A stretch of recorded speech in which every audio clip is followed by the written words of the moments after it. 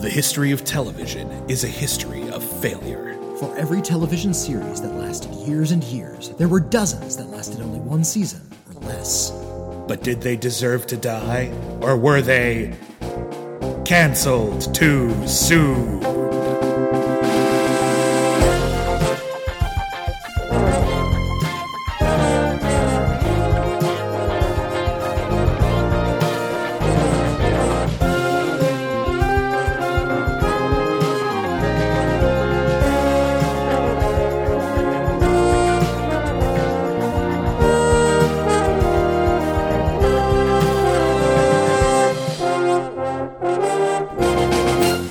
Hello everyone in Podcorpse Land, and welcome back to Scary Tober here on Cancelled Too Soon.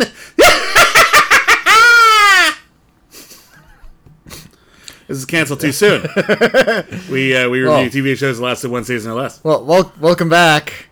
Welcome back to Williams. That's supposed to be the Crypt Keeper. Theoretically, yes. I do my own version. It is my audition tape for the Crypt Keeper. Just remember, his voice is actually like very raspy. I do my own version. Okay. I maintain that the Crypt Keeper is not unlike someone like Arnold Schwarzenegger. Someone you don't actually have to do a good impersonation to do a good impersonation. Fair. It just needs to be clear who you're doing. Yes. And then you just get away with it. I have my own riff. I have come to accept it. I like it. It's kind of a cross between the Crypt Keeper and Mark Hamill's Joker. Anyway, this is Cancelled Too Soon. We review TV shows that lasted only one season or less. And in October, we like to focus on horror shows. My name is William DeBiani. I am a critic for The Wrap and Consequence. Everybody calls me Bibbs. My name is Whitney Seibold. I write for Slash Film. You don't have to give me a nickname. I don't need one. Nah, yeah, I'm too cool for a nickname. You're too. Oh, you will call you the master of lock picking. Sure, I'm the master of lockpicking. Sure. This is sort of a little bit of an overlap episode, because throughout the month of September, we like to cover shows that were just canceled the previous season, brand new shows. We call it Suddenly Last Season, and usually it takes up the whole month of September, but this year there were actually quite a few horror shows that got canceled after one season, and we thought, screw it, let's just carry most of them over. And so, yeah, we're talking about a show that was very recently canceled. Just canceled in 2022. I think the cancellation announcement happened during Suddenly Last Season.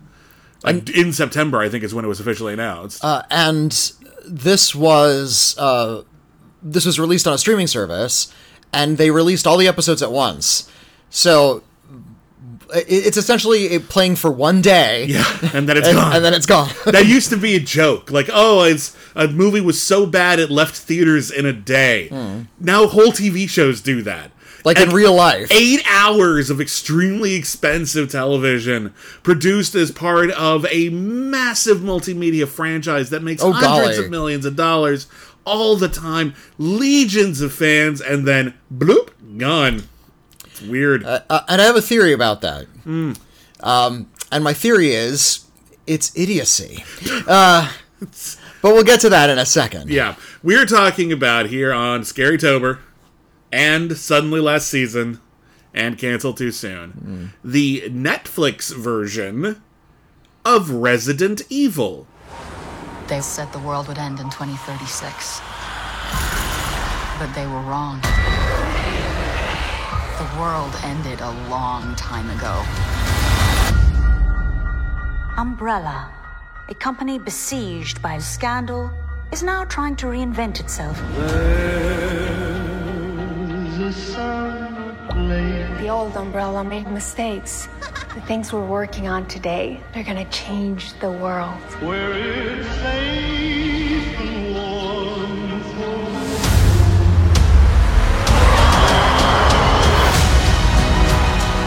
have a problem.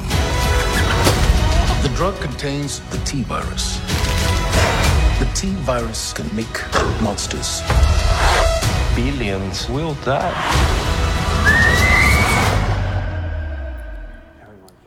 Now, I don't know a lot about the Resident Evil video games. I've never played them.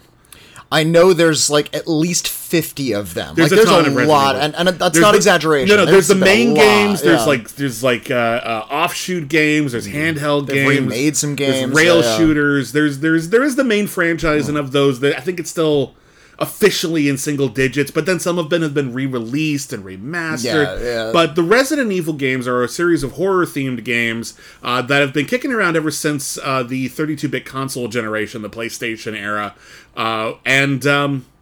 The original Resident Evil was a huge smash hit. It managed to combine sort of the creepy theatrics of a lot of, sort of wandering around a haunted house horror video games, your Seventh Guests, your Phantasmagorias, with zombie shooting giant spider action.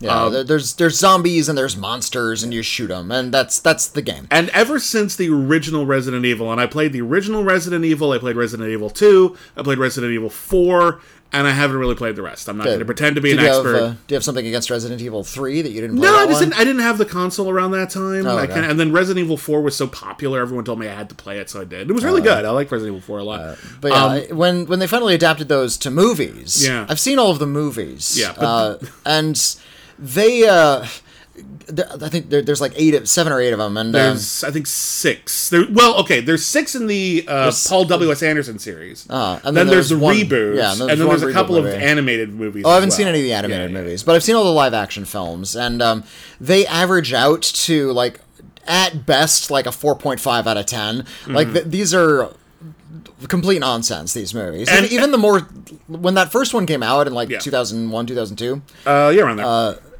That was at the time considered one of the better feature films to have been adapted from a video game. Sadly, it still is. There've been better ones since, thank God. But like there have been some that are like actually like average or above average. For over 2 good. decades, movies that were explicitly based on one video game, not like movies based on the concept of video games, of which we've always had good ones, like The Last Starfighter or not Flight of the Navigator.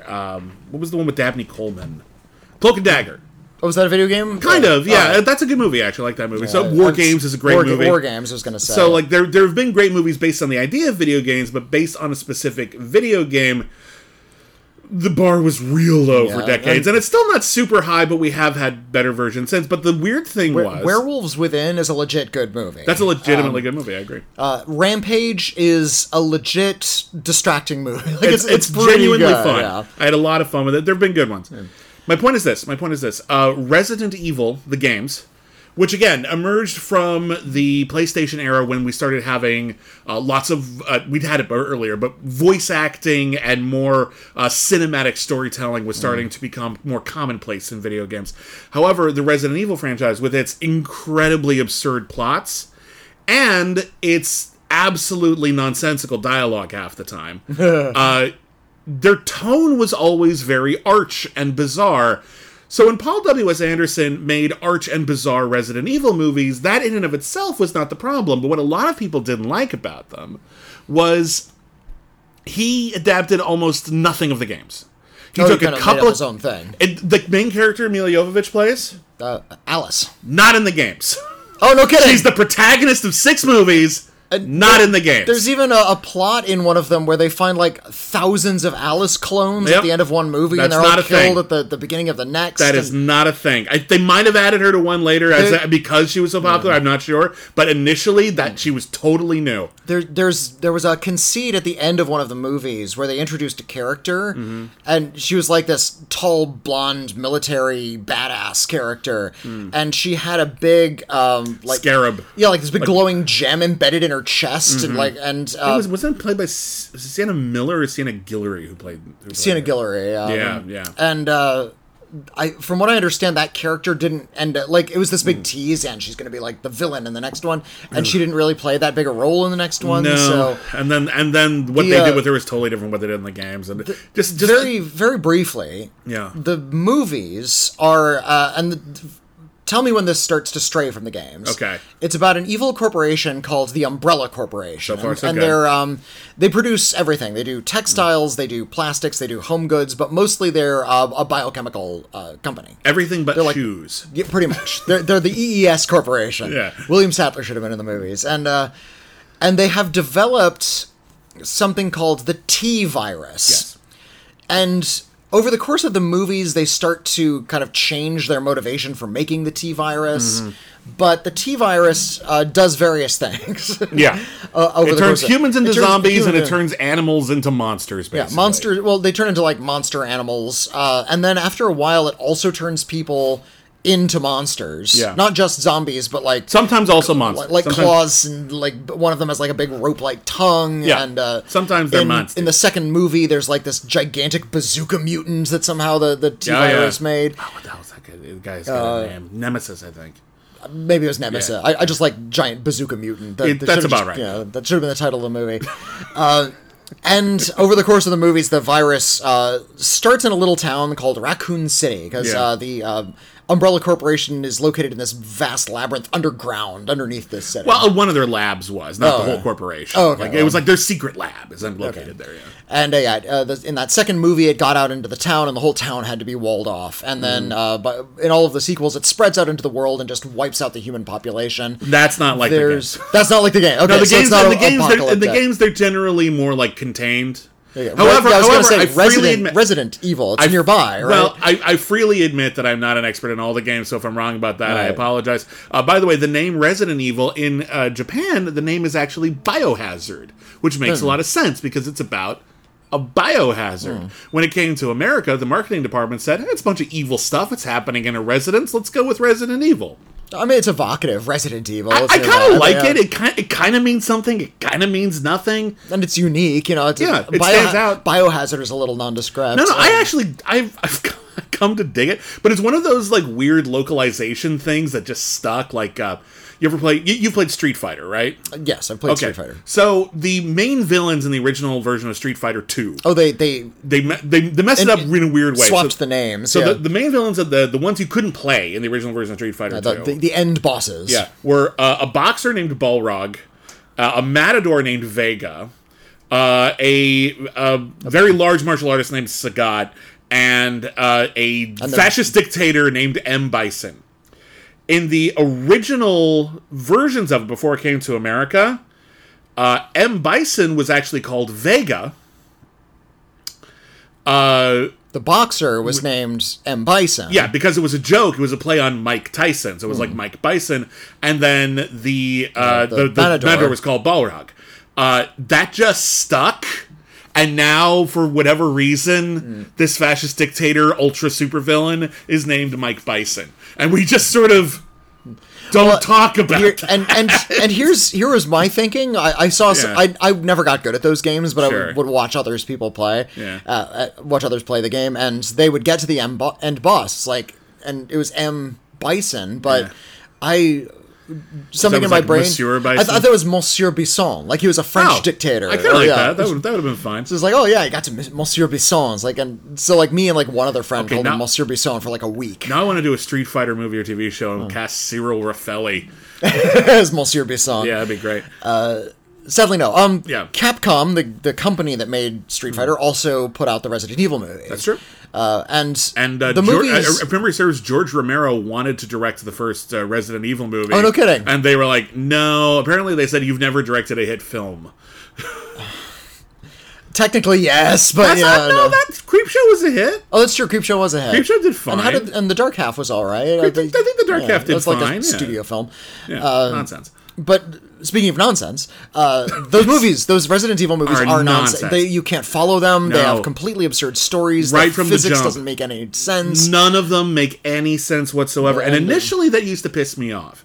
When I was not just because like I was into the game. I was only casually ever into the games. I wasn't super offended that they changed a lot of stuff in the games because the story in the games wasn't that great either. But what bothered me about it was it was just absurdist nonsense. Yeah. What I didn't realize was that wasn't the bug, that was a feature. Now, some of them are better than others. I would argue that Apocalypse is almost unwatchably incompetent in many regards. But the broader, more ridiculous ones, I will watch Resident Evil 5 on a drop of a hat. That movie is incredibly nonsensical and wonderful. Is that one Afterlife? No, Afterlife was the fourth one. I think No, fifth one- Extinction was the fourth one. No, the Extinction was the third one. No, Armageddon was the third one. There was no Armageddon. Not Armageddon. Apocalypse. No, was the it third was, one. nope, it was Resident Evil, Resident Evil Apocalypse, Resident Evil Extinction, Extinction. Resident Evil Afterlife, I think it was Resident Evil Resurrection, and then Resident Evil the final chapter. Yeah. Which actually, to their credit, was the final chapter. Well, until they rebooted. Until they, I don't think reboots count. Resident Evil Welcome to Raccoon City was the next one. I don't think reboot should count. I think it is a final chapter. In that particular continuity, yes. They did conclude that shit. That's the one horror franchise I can think of that had a sequel with the word final in the title, and it actually was the final one within that continuity.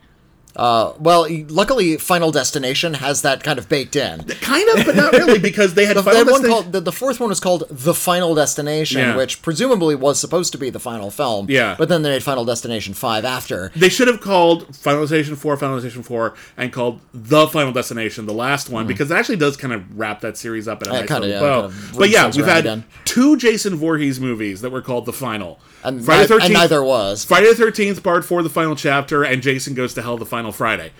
Sequels after both of those, obviously. We had Freddy's Dead, the Final Nightmare. We've had 2 Freddy movies after that within that continuity. And the list goes on. But yeah, kudos to Resident Evil. You stuck to your guns. Appreciate it.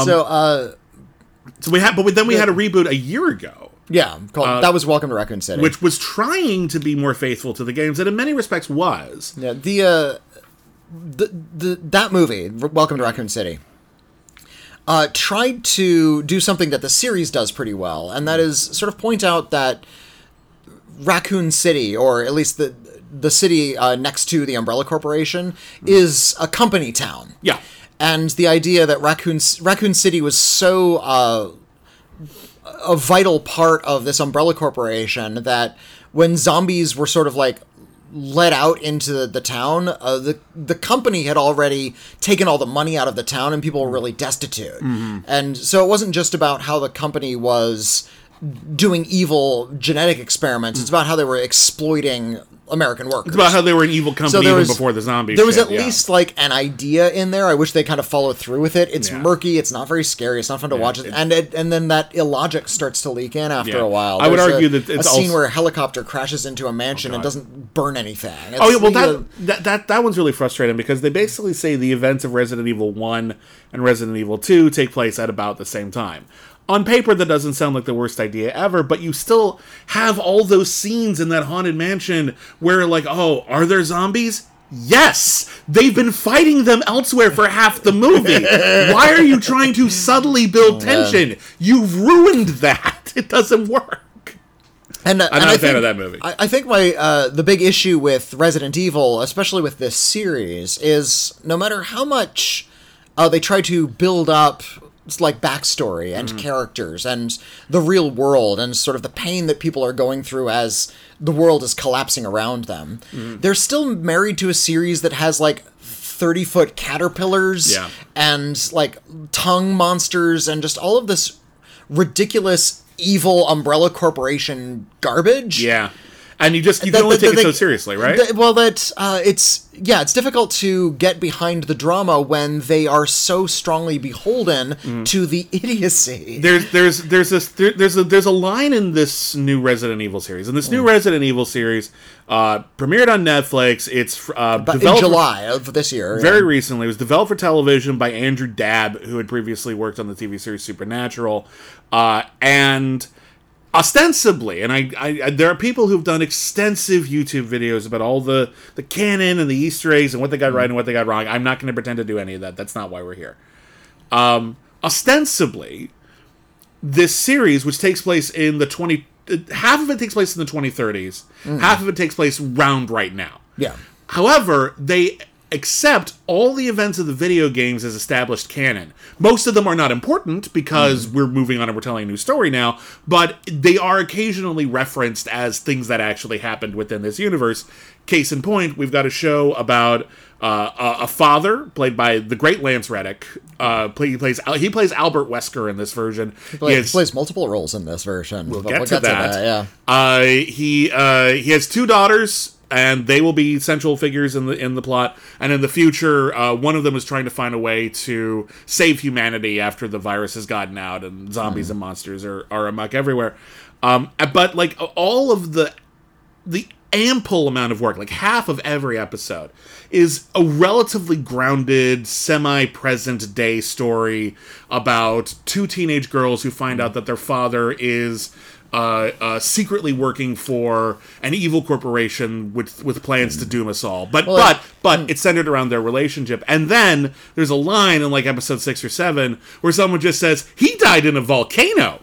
And that's a thing that happened in one of the games. Okay. And you just have to sort of be like, this is also a universe where you want People us to just die in a volcano. You want us to care about their high school drama, but also sometimes people just die in volcanoes here. Yeah, it's a weird disconnect. So not all of the stuff, but a lot of the drama in the 2022 time frame, where the main characters are teenagers. And let me call up the actresses' names. It's Ella. Tamara Smart plays the character of Jade, and in 2022, in 2022, different actors playing them in the future. And Sienna Agudong plays the character of Billy, her sister. Yes, and.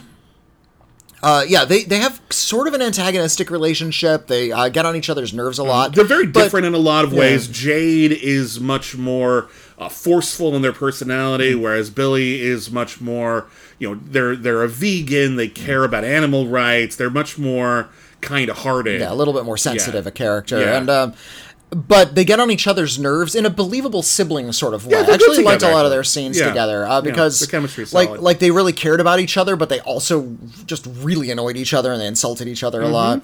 That all of that read. That was good casting. And the plot involves them discovering sort of the secret behind. It's essentially Gleeman X from the Kids in the Hall movie. There's this ultra powerful antidepressant that just like wipes out all negative feelings like instantly. It's called Joy, and they call it Joy. And isn't it orange like Gleeman X? Gleeman X was orange and Brain Candy. Yeah. So there you go. I think someone had to know. That had to be a joke. Did you see the new new version of the Kids in the Hall? No, I haven't seen it yet. I heard it's funny. They brought it back, and the joke is they actually like literally dig them out of their grave. Like the kids, they're all laying in it underground. But the reason the show came back is this guy at a yard sale had a VHS copy of Brain Candy, and it's like, oh, what's that? Oh yeah, the Kids in the Hall made a movie. That was really great. Yeah, I'll sell that to you for 50 cents. And they hand over 50 cents, and there's this big rumbling. Brain Candy finally broke even in that moment. And the corporate overlord saying, oh, well, if it finally broke even, we can reboot the series. Okay, that's funny. That's pretty funny. I love it. That's kind of joke about it. Yeah. This thing, Joy, however, we learn over the course of the series, has T-virus in it. Like, that's the way it was able to work. Well, because the T-virus is a virus that changes not just your physicality, your symptoms. It actually it mutates your DNA and it changes the way your brain functions. And they use that as like the basis. And they talk about how theoretically, if you overdosed on Joy, you could turn into a zombie. But even Albert Wesker's like, you'd have to take 20,000 pills. Yeah. Like, it's probably not going to be a thing until it's a plot point about why everyone's infected later on. But yeah, so that's one of the insidious things that they're doing. These two girls and their father, again, played by Lance Reddick. He's their version of Wesker, who in the games is one of the main villains. They're moving to New Raccoon City after a mysterious disappearance of Old Raccoon City because it got nuked. They don't talk about that in the series. I like that we don't start from scratch in this series. There's a lot of mythology to deal with. It's not that they expect us to know, but there's a mystery. And if you know anything about Resident Evil, you know something really bad happened. So they're moving to this new company town, and it looks like it almost looks like a joke or like some kind of 1970s sci-fi world because the entire town is completely painted white. Well, I was gonna say it looks like the Apple computer campus. Oh, okay. Yeah, like the Steve Jobs campus. One of my was it The Harder They Fall, that Netflix Western movie? Yeah, The Harder They Fall. It's a really good movie. There's a great joke in that movie where that movie's fucking amazing. But it's about a bunch Jonathan Majors and that. Yeah, it's about a bunch of black lawmen and black outlaws. But there's one point where they have to go to a white town, and they go to the white town, and the town is every building is literally painted white. Everyone's wearing white. They know it's funny. Yeah. It's a good gag. So yeah, it's just sort of like, here's how perfect and new it is, and completely untainted by anything evil. And they go to this school, there are bullies, it's awful, and then while they're visiting their dad at the Umbrella Corporation, Billy notices that they are testing on animals, and Umbrella explicitly says that they don't do that. Yeah. And Billy, who is, again, this very activist-minded mindset, when Jade gets Billy in trouble for exacting violent revenge on one of her bullies, she says, I'll do anything to make it up to you. And Billy says, great, we're going to be eco-terrorists tonight. We're going to let the animals free. Yeah, and Jade's just like, I see no problem with this, because I will say one thing right now, and I take it that we're mostly focusing on because every episode is kind of half and half. Yeah. We'll go through kind of chronologically. We're focusing on the 2022 story right now. But I will say this one thing right now that I appreciate is very, very consistent throughout this series. Jade makes terrible decisions constantly, but in a believable human way. No, mostly. There's one towards the end where I was like, "That's the stupidest thing you could have possibly done." In the 2022 line, and in the 2038 line, everything is dumb. But we'll get to that.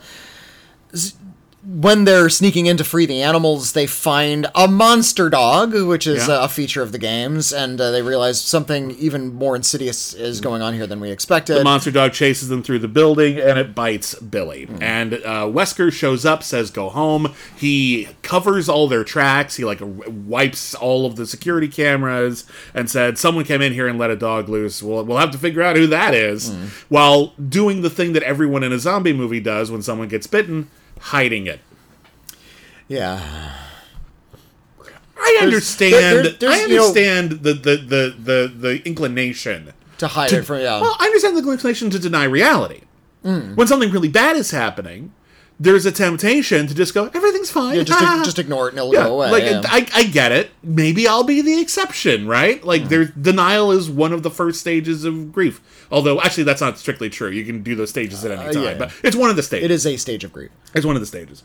So I understand it, but in a movie, especially in a movie or in a series like this, where apparently there have been other zombie outbreaks and Wesker was around for some of them, you would think he would be more responsible, because it's not even just he tells them to go home, and then he, being in this version of the story, a scientist, taking very close care of his daughter, staying home with her, making sure, did the virus transmit? Sneaking some sort of antidote. Yeah, being very, very careful. Instead, he's very, very careful for one night, and then lets her go to school, and then doesn't come home for a while, and eventually, she and Jade run off again for a while. He's just being incredibly irresponsible about all of this. And not even in a I am evil and I will throw caution to the wind, but in a I am evil and also making really nonsensical choices even for that. Because he's not that evil. He's actually trying to steer Umbrella in a more positive direction, which is actually very unlike Wesker in the story, and we find out there's a reason for that. The actual leader of the Umbrella Corporation... And this is where it starts to fall apart, is the introduction. You're about to talk about Evelyn? Yeah, Evelyn, played by Paola Nunez-Rivas, who, do I know her from anything? I don't really... She was in Bad Boys for Life. I thought she looked familiar. Okay. All right. So she's the head of the Umbrella Corporation. She's a Mexican actress. She's been in a lot of Mexican productions. She's a queer woman. She's married to another woman. She has a young son who is not that young. He's a high schooler. Teenager, yeah. He's the same age as Jade. He's a hacker who knows how to get past the Umbrella Corporation's firewall, because if there's one thing the evil, all-powerful super tech company Umbrella would be bad at, it's cybersecurity. Oh, God. But in any case, he's going to fall in love with Jade. That will go bad. But she is cartoonishly evil in every conceivable way. She's a Saturday morning cartoon super villainess who will approach someone in a room. Oh, have you been infected by the zombie virus? I guess we'll just have to gut you. And then when people ask, why are you so evil?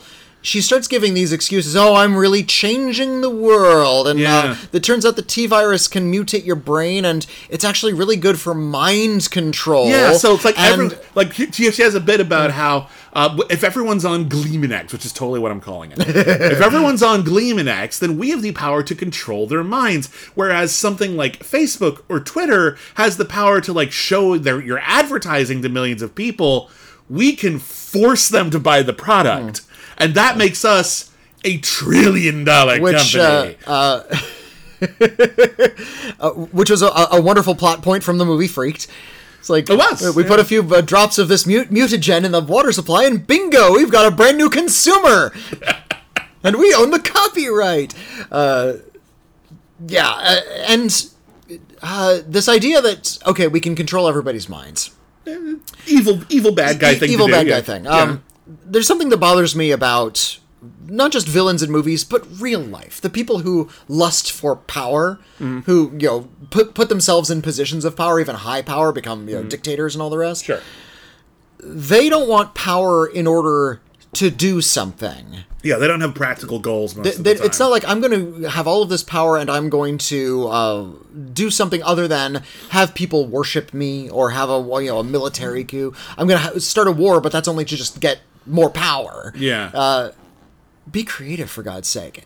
I want the villain to step forward. Yes, we can control people's minds. Haha. And what are you going to do with that power? Well, we're going to we're going to stop all wars, and we're going to make people feel good all the time. I'm kind of with you so far. I see your logic. The Swiss people are really good at chocolate. Whole country now devoted entirely to chocolate, and we're going to pay them really, really well. And now everybody gets wonderful chocolate all around the world, and it's a chocolate party. And the economy of Switzerland is now based entirely on chocolate, and everybody's happy about that. And I love that the economy is based on chocolate. Like everyone has like chocolate currency. It's chocolate. Yeah. That's the goal. Wild. I want everything. I want money to be. I want chocolate to be currency. Like something. Yeah. Well, but something exciting and creative. Hold on, but if you actually look at the history of weird dictators, they do wild stuff like that. There is absolutely nonsensical shit. Well, like Caligula and stuff. But I think the larger point is she is a dictator who approaches this fascistic mindset. She wants to control everybody's minds in a fascism through capitalism kind of way. She isn't doing it because she has an ethos, really. She's doing it because it's logical, because she can, basically. And there's something about that I don't buy, because when you look at the people who are megalomaniacal, it often seems to manifest or from almost a sense of like insecurity. They're doing it for themselves. Yeah. They want to feel big. She doesn't have any of that. She's actually very comfortable like being in the shadows, and it's not about it's not about her. Yeah. So it ultimately just makes her feel just like a really over-enthusiastic employee. Like, cause, that person who's like a true believer in the company, but you own the company. The company is you at that point. And you kind of want it to be more like, like a Lex Luthor kind of thing, where it's like, it's all to like serve your own ego. If that was the case, like if she was just like a corporate bootlicker and like wanted to please her bosses, there should have been more scenes like that. Like she has like some sort of video call with like a shadowy cabal of Thunderball, like super bad guys. But the buck stops there, and you realize that like she's not that interesting a person to make that of interest. She's not doing this because she's incomplete and power will fill something within her. She's just kind of doing it because it's the business, and that's not very interesting. And so she really falls flat as a villain for me. Even though I honestly think Paola Nunez is doing their best. I mean, they're trying to be fun and entertaining, and sometimes they really are trying to do the supervillain thing, and there's a way to do that. And I was reminded of Julian Slink, the character from Blood Drive. Oh yeah, I love Julian Slink. He's a great character. It's a great series. And he he's a supervillain who's a supervillain showrunner. Yeah, like his whole thing is he's running everyone's life like it's a TV show, and he's trying to torment and torture them as a creative. But he has directing episodes, and he's got bosses. He's got studio executives telling him what to do, and they want it to be less creative, and it's driving him up the wall.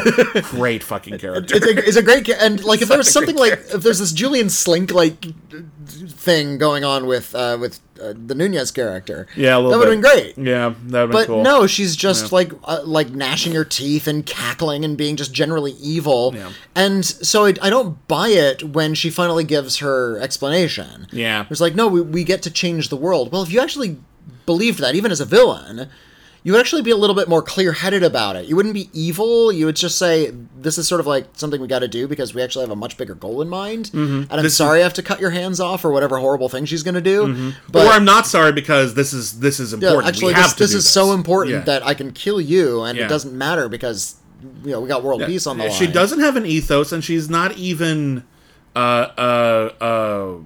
like she's not even quote unquote crazy enough to really justify a lot of her behavior. Just the character is very, very thin. I want to jump ahead for a second, and then we'll go back to the present, because the structure of the show is very carefully laid out in terms of what it reveals about the past and the future. Because, like in the 2030s, we see that Jade has a daughter. Billy is mysteriously missing. And it sure seems like, as we're watching these things unfold simultaneously, that, okay, well, Billy got bitten by the dog, so Billy no doubt became a zombie and started this whole world gone mad that we have. And that makes sense. And honestly, it feels a little tedious for a while, because like, I get it. I feel like we could have done this entire flashback in one episode for a while. And then you realize halfway through the season, there's only 8 episodes, Billy is not dead. And Billy is not a zombie in the future. So that's something. And so when they reveal that, like, they're given this timeline, like Jade finds out that people who contract this T-virus, they turn into a zombie within 3 days. That's right. And she's got, like, a timer. She set a timer. Billy makes it past the 3 days.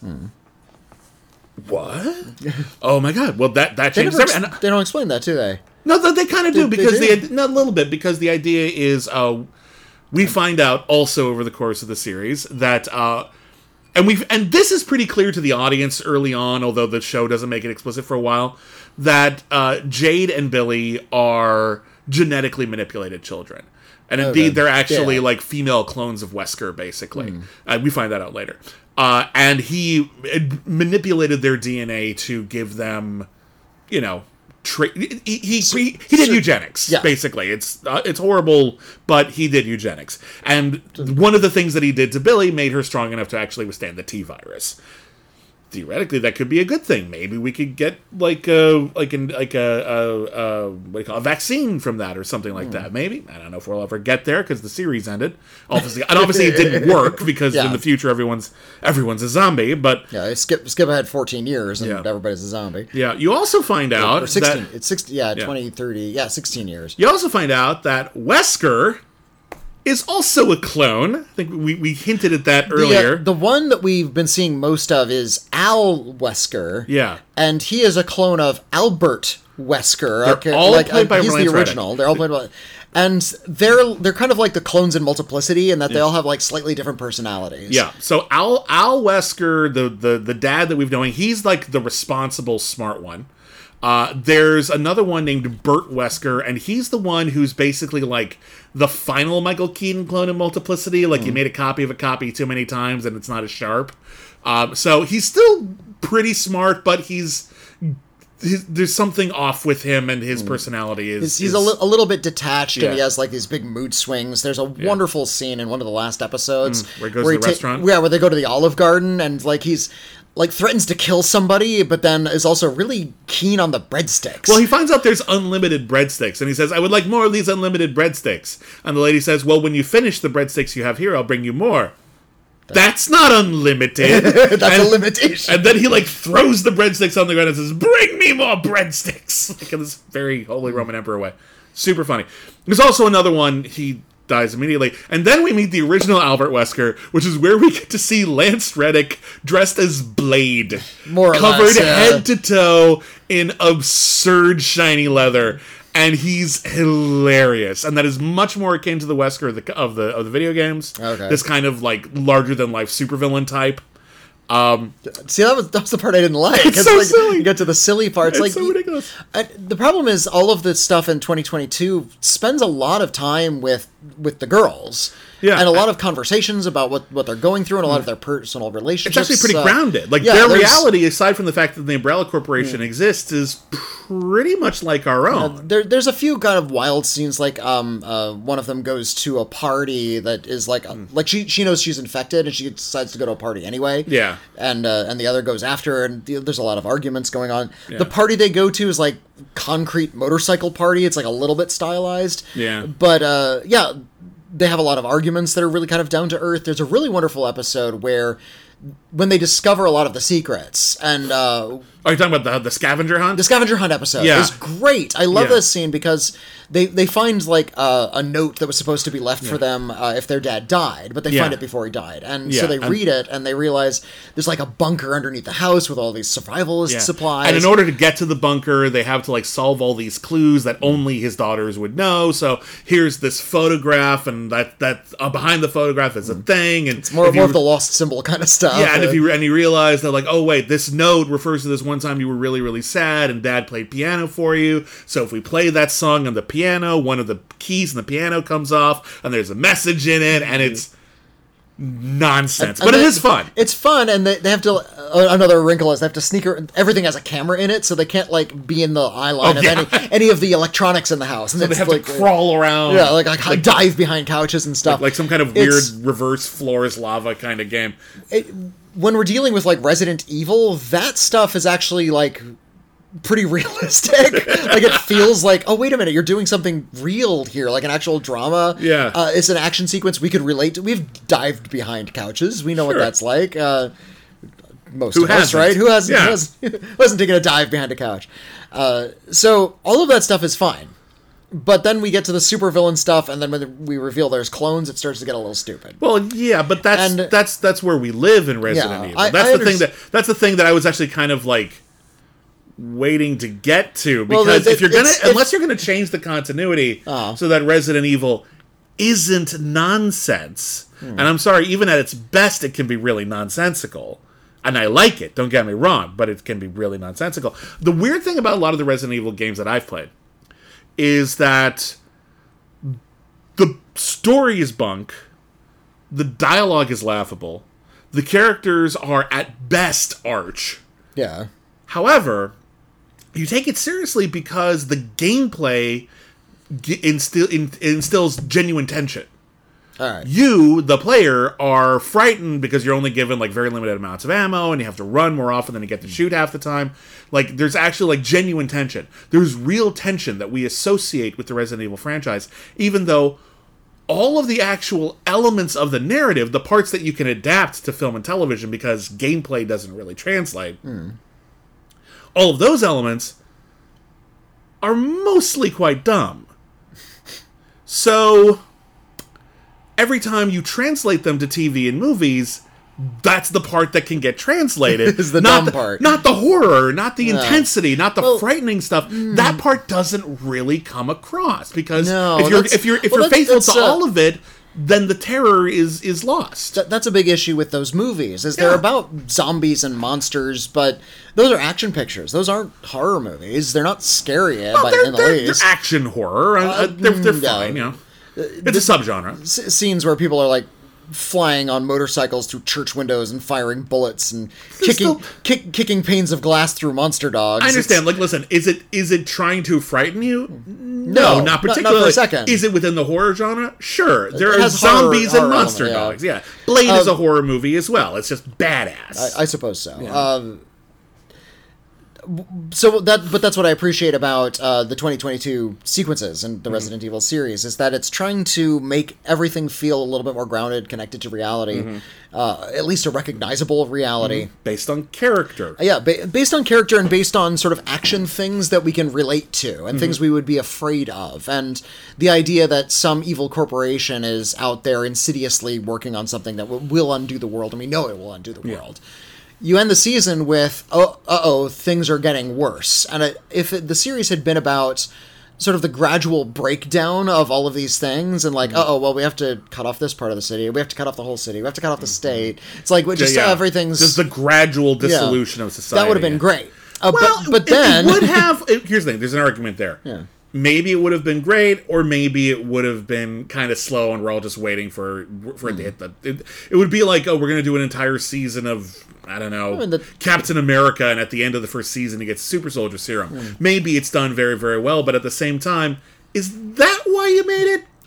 It's true. If you're a fan of Captain America, you want to see him, you know, wearing that outfit. And if you're a fan of Resident Evil, you do want to get to the Resident Evil stuff before the end of season 1, I think. So I think their compromise was showing both they simultaneously. split the difference, and they fast forward 16 years into 2038, and the character is now played by new actors. Yes, it's Ella Belaniska is playing Jade.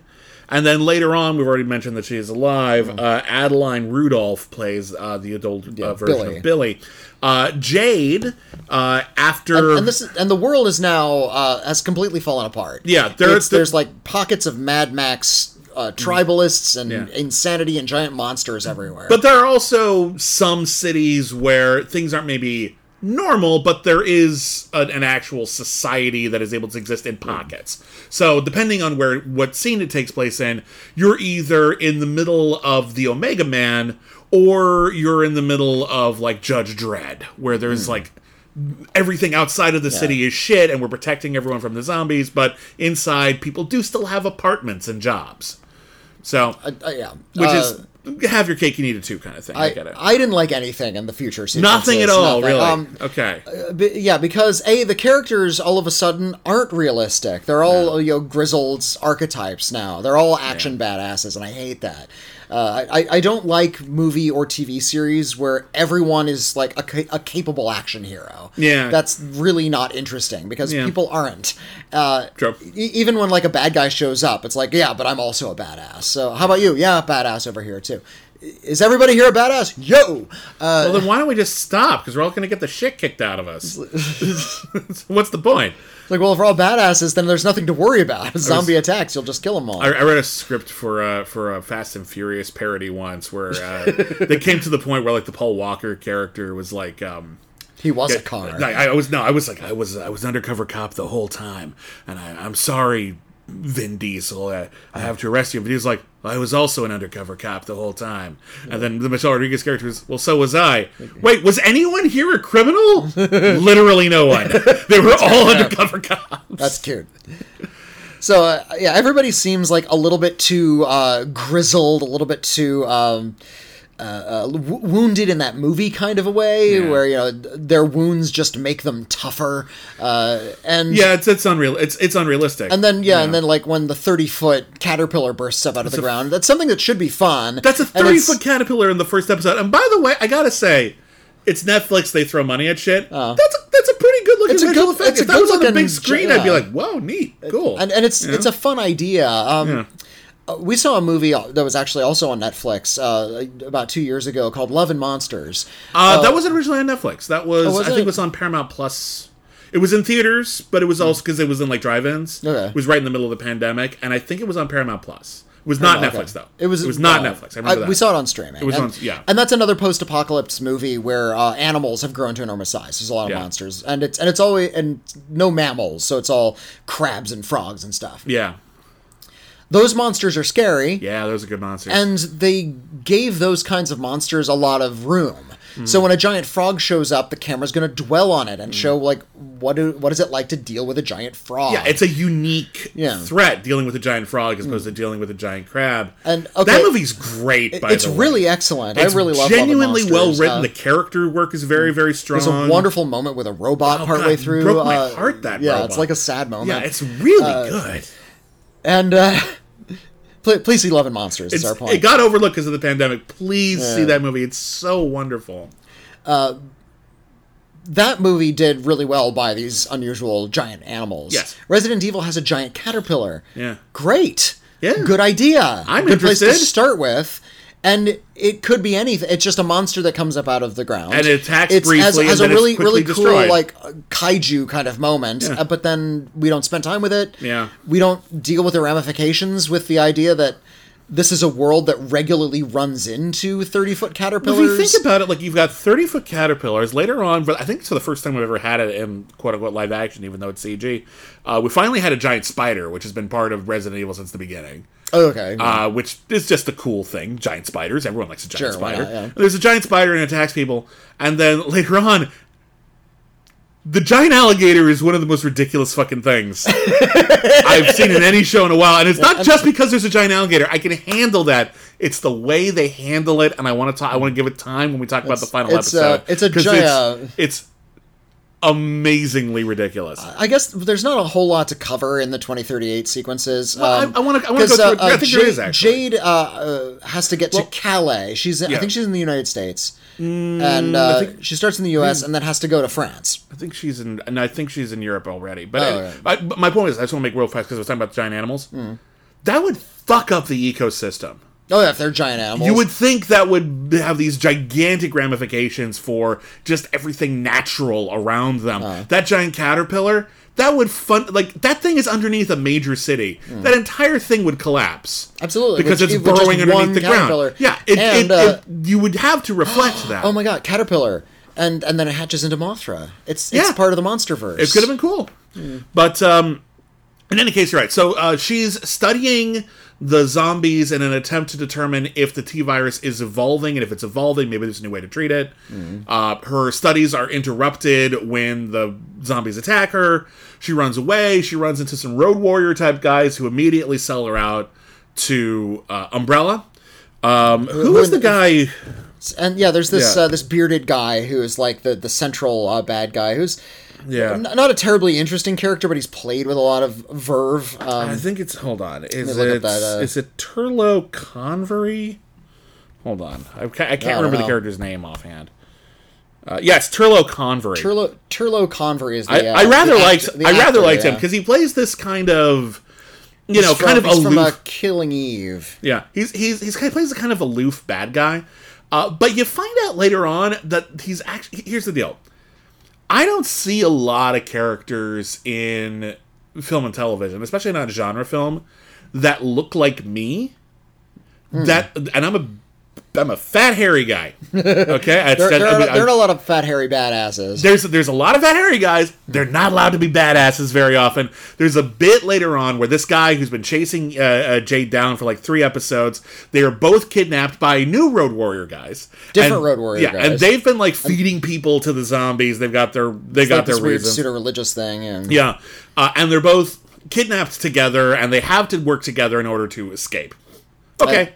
There you go. And this bad guy has that moment where he's like, I'm just doing my job. I don't need to... Yeah. I'm not so devoted to my job that I'm going to betray you. I'm going to fight alongside you. I'm not going to die for them. I don't... That's not... I'll kill for them, but I'm not going to die for them. And working with you... Yeah. And working with you serves my interests as well, so let's work together to save the day.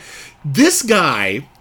he's still a bad guy and he's kind of thinly played, but it's cool to see this guy who looks like me get one of those, like, one long steady cam fight sequences where he's killing, like, 20 zombies and, like, grabbing one by the neck and shooting another one and then stomping on one's head all in one take. And I gotta tell you, just on that alone, I was like, that made me happy. Okay. That was nice, actually. It's good to see a guy like that get that kind of scene, because he normally wouldn't. Actor Robbie Coltrane passed away. Yes, just recently, as of this recording. And wonderful actor. Very good actor. He died in his early 70s. He had great work still left in him. It's a tragic passing. He was in 2 James Bond movies. He was. Like, he's done, like, really high work and just a lot of pop work as well. It was GoldenEye, and then it was in Tomorrow Never Dies? He was in The World Is Not Enough. That was, he skipped one. He skipped one. He would have made a fine James Bond. Yes, he would have. I would have liked that. He's like is able to match Pierce Brosnan's charm. No easy feat. Yeah. And there's a scene in The World Is Not Enough where he's been shot in the knee, so he walks with a cane.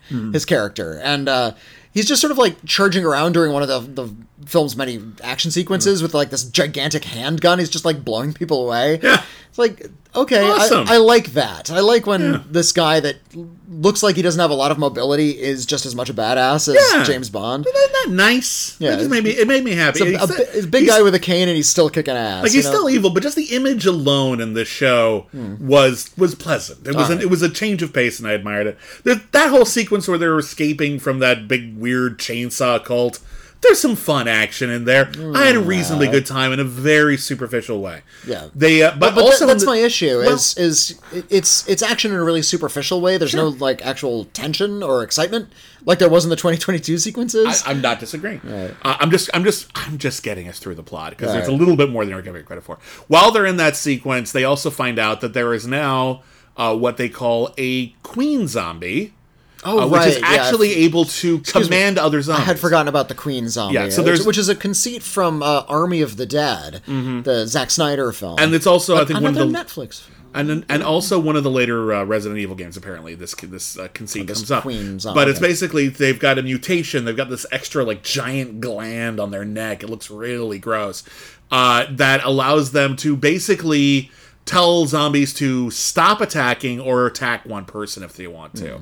And Jade sees this. And that's like so a video game conceit. Yeah. But Jade sees this, and of course Jade sees this and says, oh, well, I have to bring this to... Which she's going to basically... like in the Book of Eli, where like he's trying to take the last Bible to...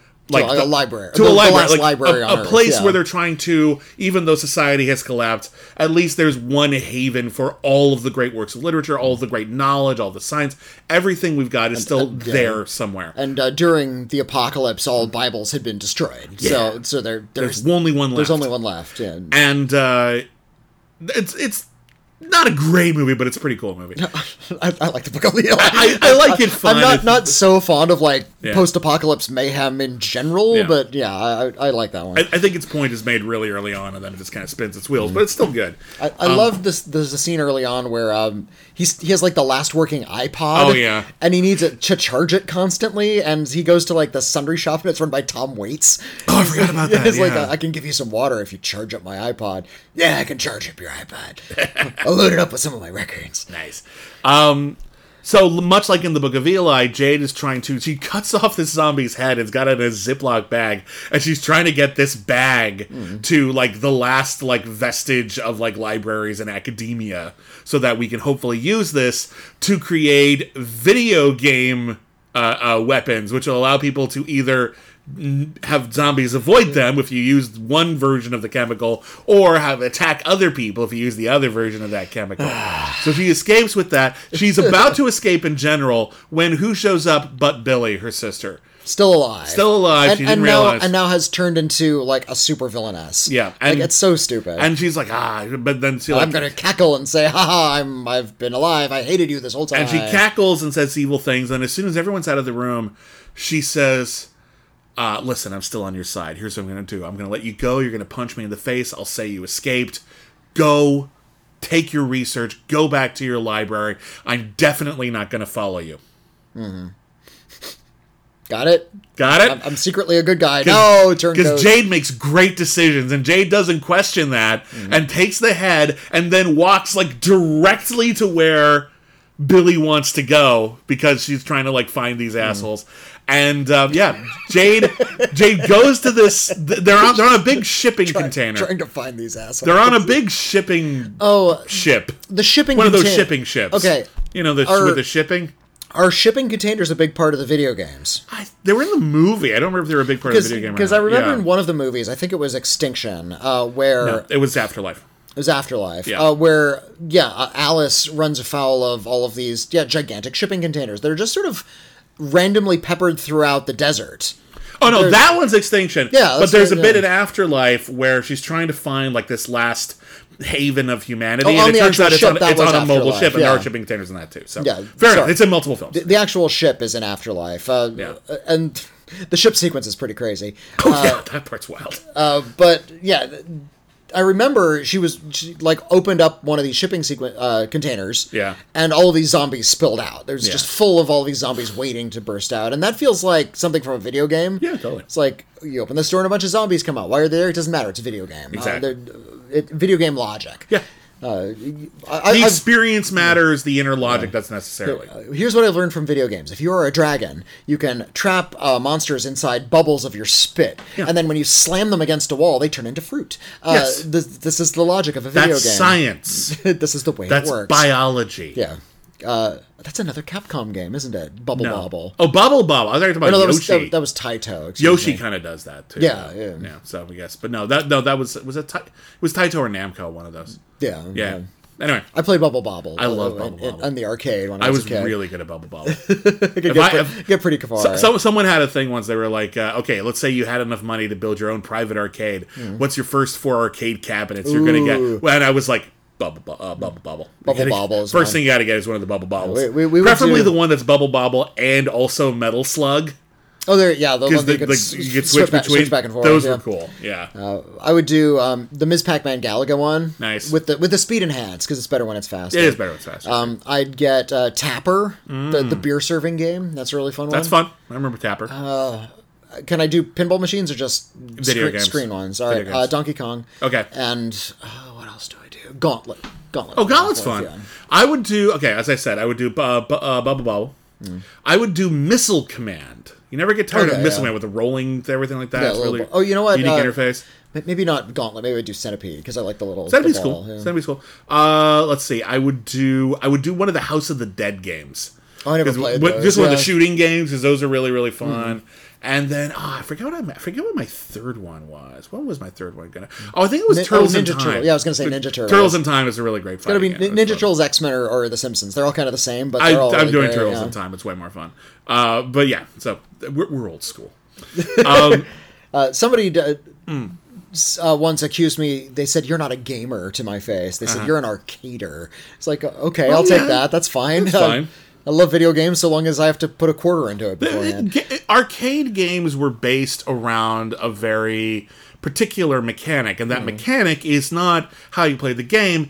It's repeatedly shoving quarters into the cabinet. Yeah, so there's actually no end to a lot of these games. They're not intended to be played to completion for the most part.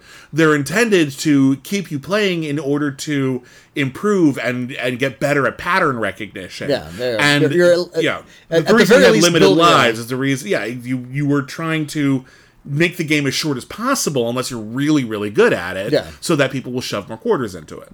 That's the goal. So those type of games are very, very different from nowadays, where some of them you can't even die anymore. I'm not complaining about that, but that's just the thing that would not have existed in an arcade. I played a game, I think you recommended it to me. It's called like Dark Rain or Heavy Rain, something like that. And yeah.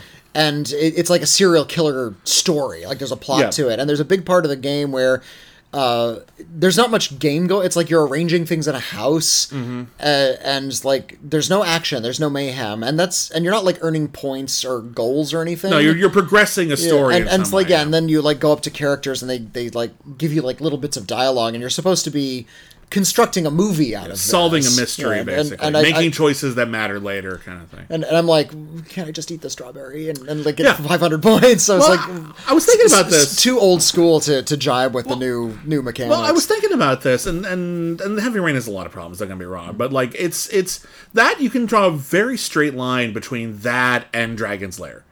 Back in the arcades, there was this. Don Bluth, the creator of The Secret of Nim and An American Tail and All Dogs Go to Heaven and The Land Before Time, some of the best animated movies ever made.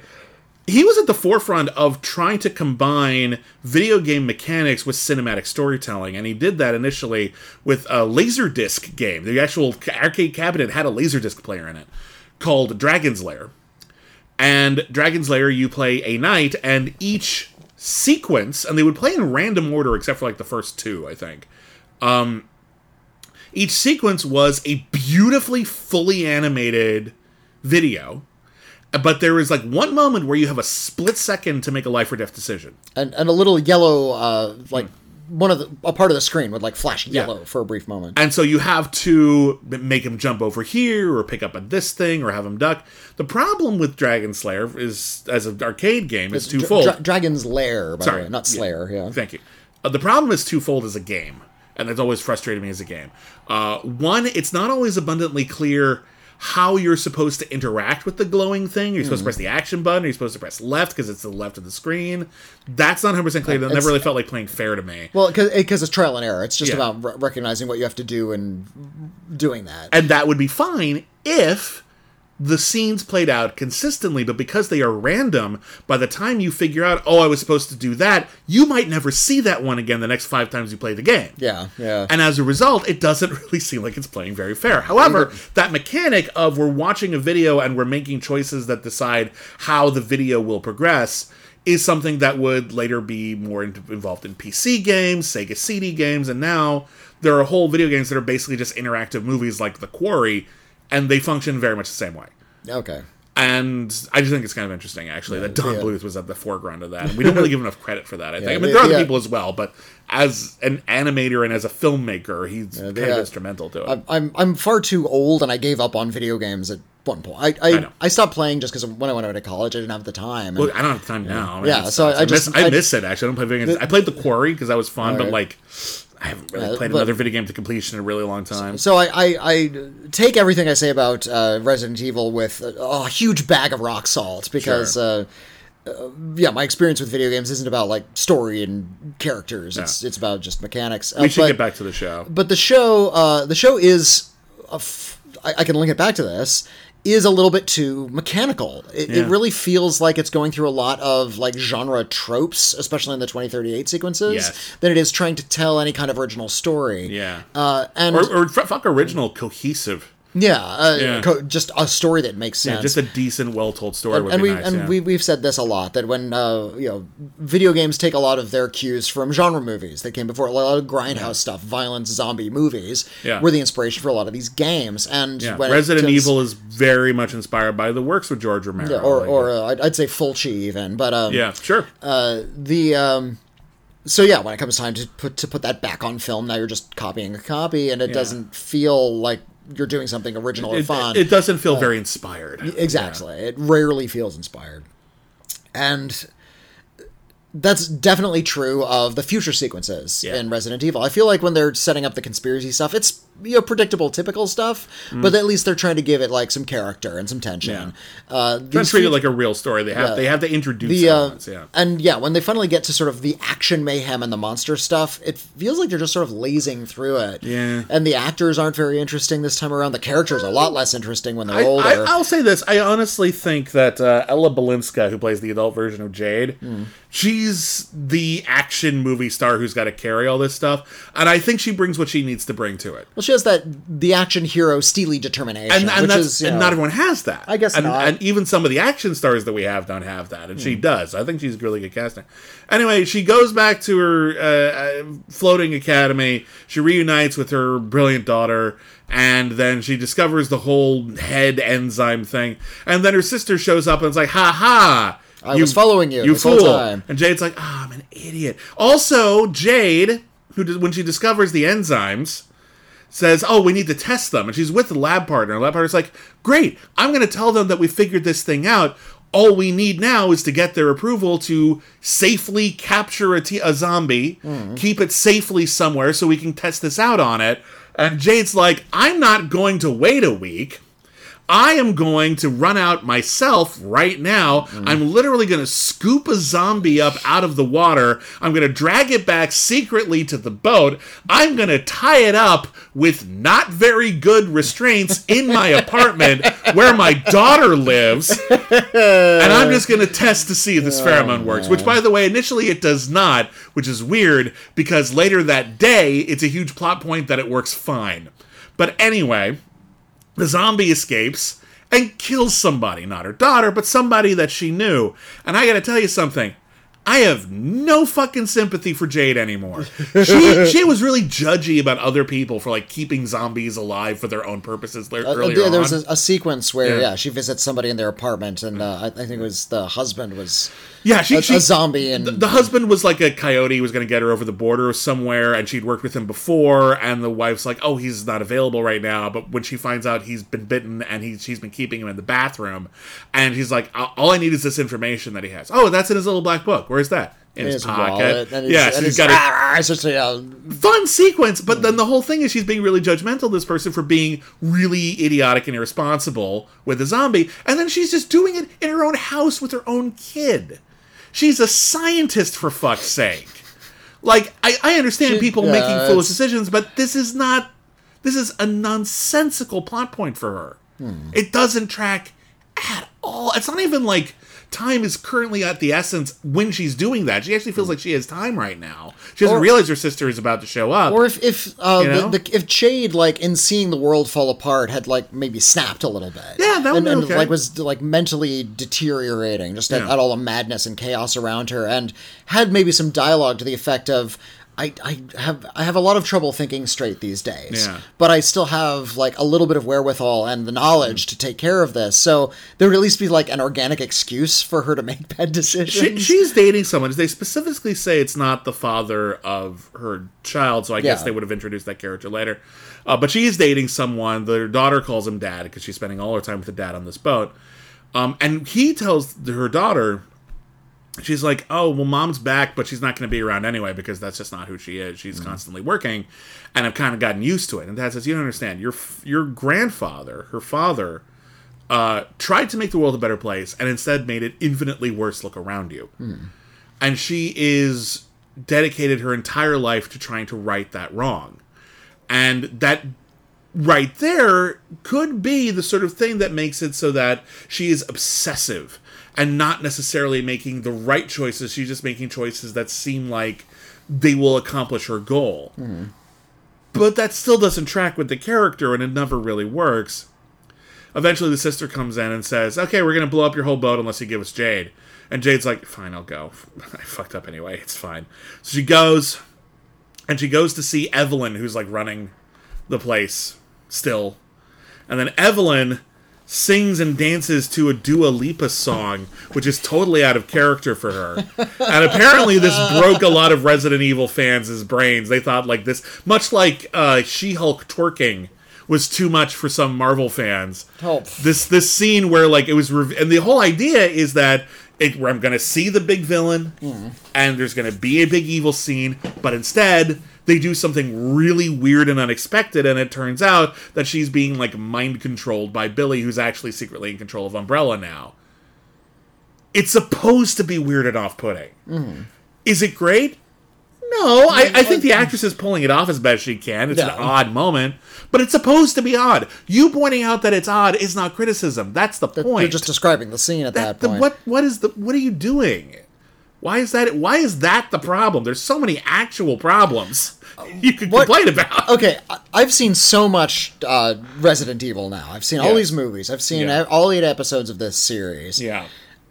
What would like a pure version look like? Because clearly I'm not getting it. I don't see what the appealing myth of the Resident Evil series is that has not yet made it to film or television. I think some people associate it with a lot of self-seriousness, which, and this is just me speculating. I've talked to some people who are big fans of the game, and they really want to take it super duper seriously. Okay. And I'm like, again, the actual material in the game doesn't support that. Some of it does. Okay. But a lot of it doesn't, and if you want it to be faithful, you gotta ask, do you only want it to be faithful to some of it? And if that's the case, you're not being faithful. Right. And whenever you're doing an adaptation, the people who are doing the adaptation are deciding what is important. I think this show is trying more than Paul W.S. Anderson did to find a balance between adhering to what was in the games in terms of, at least in terms of, like, general monster stuff and tone, while also trying to introduce some new elements to it, not to replace them, but to sort of expand and give us a new inroad, and combine a certain amount of dramatic gravitas, at least in the stuff that takes place in the present day, with the absolute absurdity inherent in Resident Evil. Does it succeed? I'm not entirely convinced, but I think they tried better than the other films did, even the new one. Jade confronts Billy. Jade uses the evil enzyme that, like, she, like, breaks it on the ground, and Billy's like, what was that? What'd you just do? And then all of a sudden, zombies, for, like, it takes, like, a while, but, like 30 seconds later, like, zombies pour in from miles around. And I'm like, here's the thing. that's supposed to be based on smell. Uh-huh. That smell must be really pungent to reach a zombie a mile away within 30 seconds. Because that's... I'm not buying that, actually. But in any case, zombies attack everything is a whole thing. And at that point, Jade reveals that the secret weapon that the Academy has had this whole time is underneath their boat. They've had a giant alligator chained up for many years because they had it as a baby. And when we see it, it's the size of Gamera. And they decide to unleash... It's like 30 feet tall. It's like hundreds of feet. It's like as big as the ship. It's a gigantic fucking monster. And she's like, it's like a Godzilla monster. And they're treating it like it's their WMD. She's like, we have to release the monster. It's like, oh, do we dare? It's like, yes, we must. It's our only hope. And they're like, okay. And there are like people with keys that have to be inserted at the exact same time. Like we're at DEF CON 1. And it's absolutely just nonsensical. And then the alligator wakes up. It's had its mouth clamped shut, apparently for years. I don't know what it was eating that it even was able to get that big. Radiation. Are they letting it go occasionally in order to eat a whale and then clamping it back down again somehow? I'm very confused. It attacks everything, and I gotta be honest here, watching a giant alligator attack zombies is kind of fun. I feel like there were a couple shots where they got the scale of the alligator, the crocodile. Whatever it is. It's a crocodile. Is it a crocodile? I think so. Okay. I don't know. I get them confused. It's fine. All right. And I guess alligators have sort of the rounder nose. Like it's an alligator. They're monsters. It's a giant monster. They got the scale alligadocodile. It's an alligadocodile. Alligatron. There are a couple shots where we see like human actors like sort of in the foreground next to this gigantic monster, and for like a few minutes, it's like, oh wait a minute, this actually looks like a big thing. Like it actually has some size. There's no logic to the fact that there's a kaiju in this thing now. Nope. And if you had started this with this is a kaiju universe, I'd be okay with that.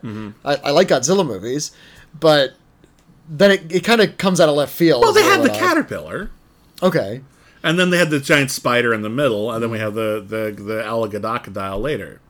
Now, granted, but here's the thing. The alligadocodile isn't a random thing that's just sort of roaming the countryside. They've had it the whole time, and they decide to only show a brief flashback to set it up 2 scenes before they use it, which feels like a Deus Ex Machina, or an alligator Ex Machina. But in any case, the alligator attacks everyone, and it's a whole thing. Finally, Jade's daughter, for whatever reason, has left the boat. Jade and her boyfriend leave. Her boyfriend dies to get the girl. They get the girl, and then Billy confronts her. And there's a scene here. And by the way, in the past, all of the Weskers are trying to help the girls escape from Umbrella, and then Evelyn's son gets bitten, and she has to kill her own son, which drives her mad, and there's a whole thing. The girls escape, and they're going to go find a character from the video games named Ada Wong. That's the tease for next season. The original Wesker, who was their dad, dies, or is kidnapped, rather, and they're being left with one of the clones. And that's basically where that whole thing ends. The 2030s section culminates in a confrontation between Jade and Billy, which had a bit of dialogue that honestly made my jaw drop, because I think I know what you're because there's a whole speech that they're giving, and it's one of those "we are the same, you and I" kind of thing. So we're not so different, you and I.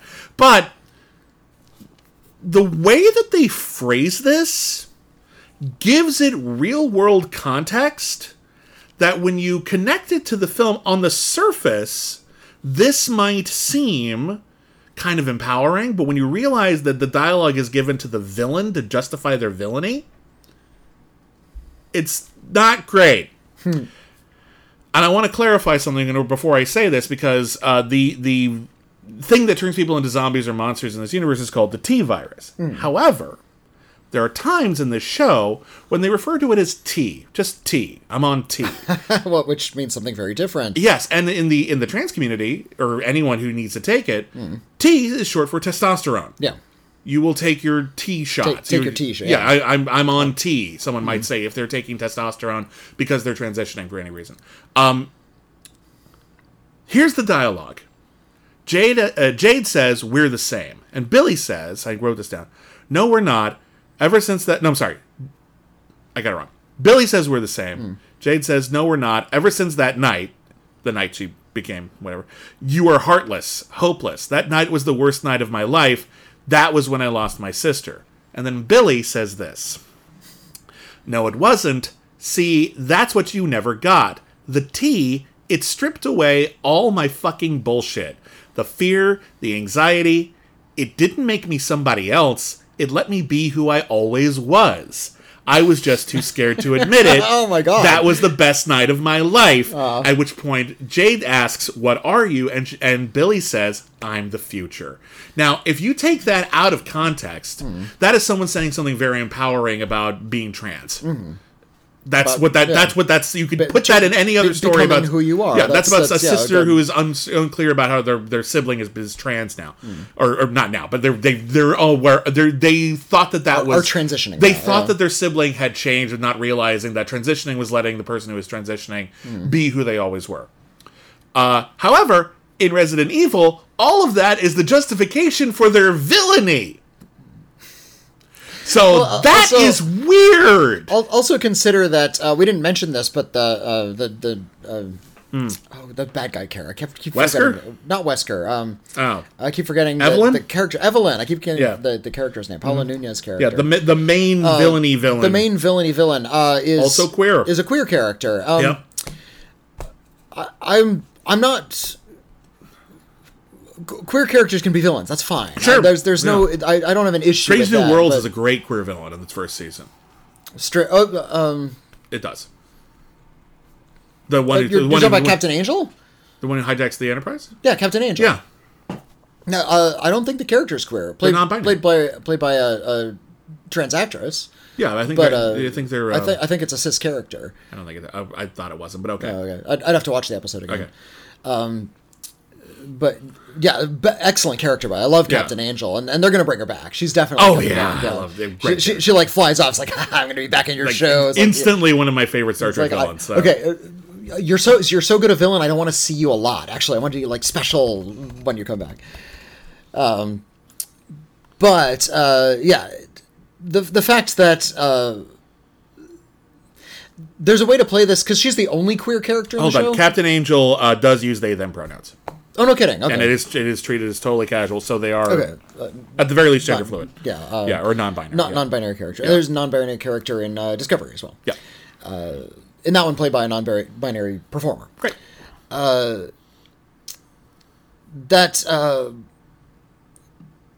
yeah. And by the way, Jesse James Keitel, who plays Captain Angel, is also non-binary. Okay. In real life, yeah. Right. Jesse James Keitel is like part of this like elaborate drag troupe. Cool. Look up their performances sometime. It's pretty great. But anyway, back on track. Point being that if you're going to have this only this one character, because she's the only queer character, and she's going to be like sort of like this cackling villain, the optics aren't great. No, it's not. I remember seeing during the pandemic when they released like some high-end theatrical productions like on YouTube, seeing a production of 12th Night where they gender flipped the character of Malvolio, the villain character. In the Trevor Nunn film, that was the Nigel Hawthorne character. Right. And his arc is that he's tricked into believing that his the woman he serves, like his mistress, is in love with him. Yeah. So he starts dressing up in a way that like he found in a love letter. He starts basically coming on to her thinking that his advances will be well received. And when they're not, he ends up getting like tied up and thrown in a dungeon, and they torture him and make fun of him just because he's a killjoy. Yeah, they treat Malvolio really badly in that play. He gets worse than he deserves, I think. Yeah. And at the end of the play, they put him on stage. He's all like filthy. He's like, everybody's mean to me. Yeah, get out of here. They hit him a couple more times. Yeah, that's what really you get cruel. That's what you get for saying we have to go to bed at 9. Like what? That's about as bad as he got in that play. He's just kind of a jerk. He's not evil. He's just not not great. when you gender flip just Malvolio and you Yeah. turn him into Malvolia.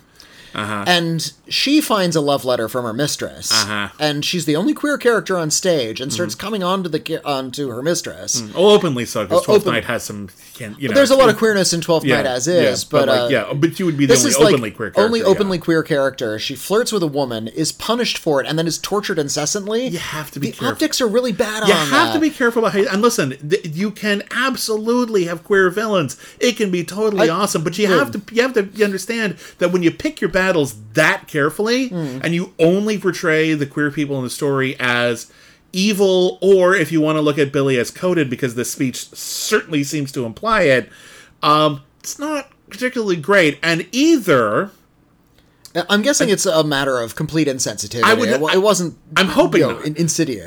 Here's the thing, though. If so many people make a show like this, hundreds, if not thousands, of people are involved in making of a show like this, and if no one pointed out when they were making this, when they're doing this speech, that referring to the T virus as T within the context of that particular paragraph makes that paragraph mean something else. Yeah. Either that says a lot about who you let onto your set, or who you listened to on your set and who you didn't, or someone slipped that in on purpose, which would be a horrible thing, or at the very best, or at the very least, misguided. If you thought that was empowering, you can't give that to the villain as a justification for their villainy. Yeah. That's not empowering, even in a villain way. Yeah, because villains can be empowering, too. Villains can be a fun... Absolutely, they can. Look at Dr. Frankenfurter. Functionally, he's the villain of the Rocky Horror Picture Show, and everybody loves him. He's the greatest character in the show. Because he's living in open rebellion of conservative norms. And if those you queer can wrap your head around that. You can those, appreciate that. If those queer characters were more rebellious and giving a lot of the middle finger to the status quo, and this white clinging universe was depicted as sort of the negative they were trying to destroy, all of that would have been great. Yeah. But it's not. It's sort of like this heteronormative world where the queer characters are villains, and that reads it's not so pervasive that it makes the whole show collapse, and it's but it's in there. It's in there, and it's really distasteful. At best, they didn't think it through at all, and at worst, someone slipped some shit in, and that's not great either way. The optimist in me likes to think that this was just the result of complete ignorance. Sure.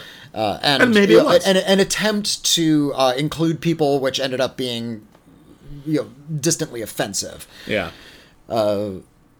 Again, I'm not offended. I like that there's queer villains, but they could have played it a lot better. No, I wouldn't say I'm offended, but I am weirded out. Yeah, that this could be in there. It's just it's really on the nose, so that doesn't really work for me. Anyway, it ends with Billy taking Jade's daughter away, and Jade shot and left for dead in the middle of nowhere. And in the past, Jade and Billy, as teenagers, are being taken away by one of the Wesker clones to find Ada Wong. And that's basically the vibe. And the very last thing is there was a monster, kind of like Nemesis, but I'm not sure if that's who it's supposed to be, breaking out of the rubble of the Umbrella Corporation, which exploded at the end, like that one scene in T2. Yeah. Anyway, that's the Resident Evil TV series. Reviews were mixed. Some fans were virulently against it. I saw some... I tried to look up a few things just because I was kind of curious what some of the complaints were. Because maybe there were adaptational issues that I couldn't have been aware of because I didn't play Resident Evil 5 or something like that. I saw... Someone was talking about how... I didn't click on this, but there was a video that showed up on YouTube when I was just sort of glancing around. That was Resident Evil has gone woke. And I'm like... What? Nothing other than casting Wesker, who's traditionally played by a white actor or as a white video game character, other than casting Lance Reddick, no. There's nothing woke about this show. Other than there's progressive politics. It's not like people of color as some of the leads. Yeah, which also there are people of color who've led Resident Evil games, so that's not even unusual. Let alone the fact that there's nothing wrong with it and that's actually a good thing. But it's not even atypical necessarily. But it's also just there's nothing. It's actually it's not apolitical. We just talked about some issues that occurred in it. And it's about Umbrella Corporation as an evil capitalist empire. But it's actually not as especially forthright about any kind of themes or ethos. No, it's actually trying to be rather insipid. Exactly. It aspires to insipidness. Yeah. And that's a big issue with the show. Also, where was the issue when you're adapting this to an American feature film? Because they are Japanese games. The characters aren't all Japanese. Oh, it's not set in Japan? I mean, some of them might Japanese be, but characters? generally not, no. Oh, okay. They're characters with names like Leon, there's a lot of American blonde characters. There might be more that I'm aware of, like Ada Wong is not a white character, but I don't know, the whole idea that if you include anybody who's not a cishet white male in your film, somehow that's a political statement. Hey, guess what? People who aren't cishet white males exist. Yeah. And they are gonna be in movies. You actually have to try harder not to include people who aren't white. Because there are so many of them. That's the political statement. You're focusing is leaving them out. Focusing on a black character. Yeah, guess what?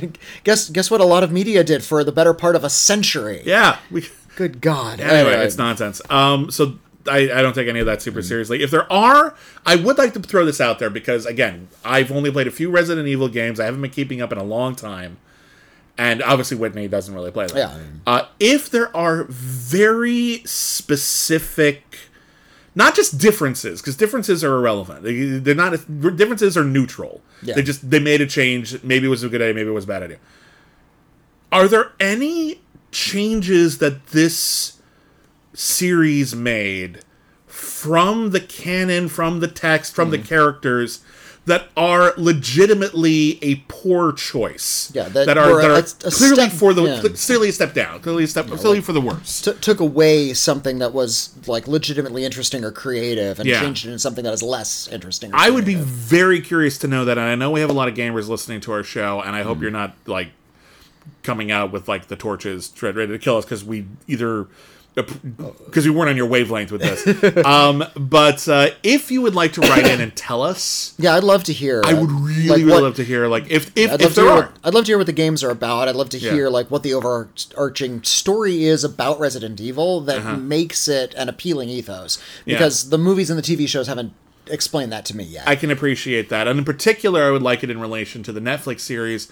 Do you think it worked? Do you think it didn't work? I'd be very curious. Someone who is a big fan of the series, who genuinely likes it, who knows a lot of the lore, if you will, and whose reactions hopefully go beyond it's different, ergo it's bad.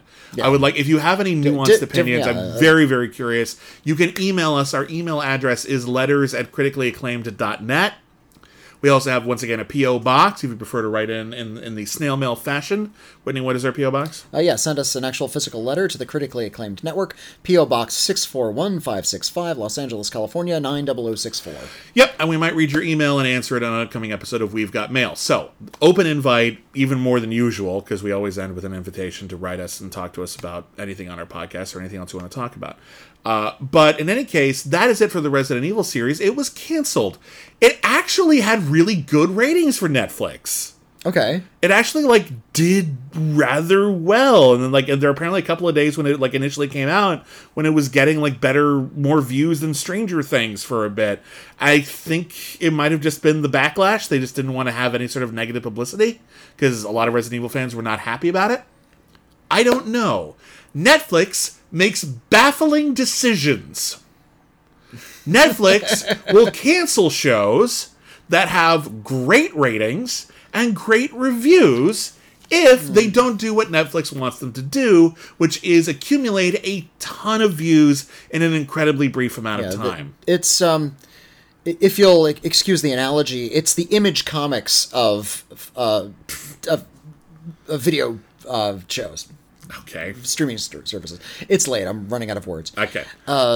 If you remember, I collected comic books in the 1990s, yes. Which now, in retrospect, a lot of people have said was the worst possible time to be doing that. So that's... In some cases, yes. In some cases, no. There was definitely very good and very bad things happening. There was... I mean, the industry was exploding, and there was this new... Image Comics was this brand new brand that had just come out, and they were taking a lot of the artists from Marvel and DC and other lines and giving them their own books. And the artists would have rights to their characters, characters, and Yes. they got to write their own characters. Yeah, because previously these were artists whose art was driving the sales of the books. Yeah. People would buy a book because Jim Lee drew it or Todd McFarlane drew it, and they were getting nothing. and they were getting screwed if their characters. They would create characters for these comics, and Marvel would make a ton of money off of them. They still are making billions off of them now, and they see almost nothing of them. And Marvel still owns the rights to those characters. Yeah. So the artists don't. And Marvel and DC, and to a lesser extent Dark Horse and a few other smaller publishers, were pretty much the only game in town. And they said, hey, listen, we have enough celebrity. We're like United Artists. We have enough celebrity, we can start our own studio. Yeah. And everyone gets to own their own stuff. And if they make a movie of it or t-shirts, whatever, it's all yours. You created it. It should be yours. Big high-end artists ran right over there. They were Major happy to change. do it. Not all of them were good writers, but still. A lot of them were really bad. Jim Lee, not a good writer. I love his art, not a good writer. When you get a really weird guy like Sam Keith and he does something like the Max, you get something great. Sam Keith and Eric Larson, I think, had the best actual from top to bottom comics. Like they don't not necessarily always all the art was the best, but those were probably the best comics that came out of it. My point being is this was a time when a lot of comic book sales were driven by a lot of new characters that were being driven by new companies into the marketplace. Do they have shoulder pads and pouches? You will sell 1 million copies. You're in, and they would. A lot of the older titles were being restarted. I remember they did that with Batman at some point. It's it's like we're on issue 586. We're just gonna go back to number 1. Yeah, continue the story, but now it's number 1 again. It's more of a selling point. The idea is everything that drove forward was number ones. Yeah, they still do that. Issue, they do still do that. They still do that constantly, and then occasionally they'll go back to the original numbering after a while. But it's basically just they're trying to encourage people to jump on because it's a little daunting to start on issue 600. I get that. I understand why that feels like that's a mental block. You don't want to do that, but that's what you have to do. But I feel like something broke during the 1990s. Like that's when it really started to launch in earnest, and.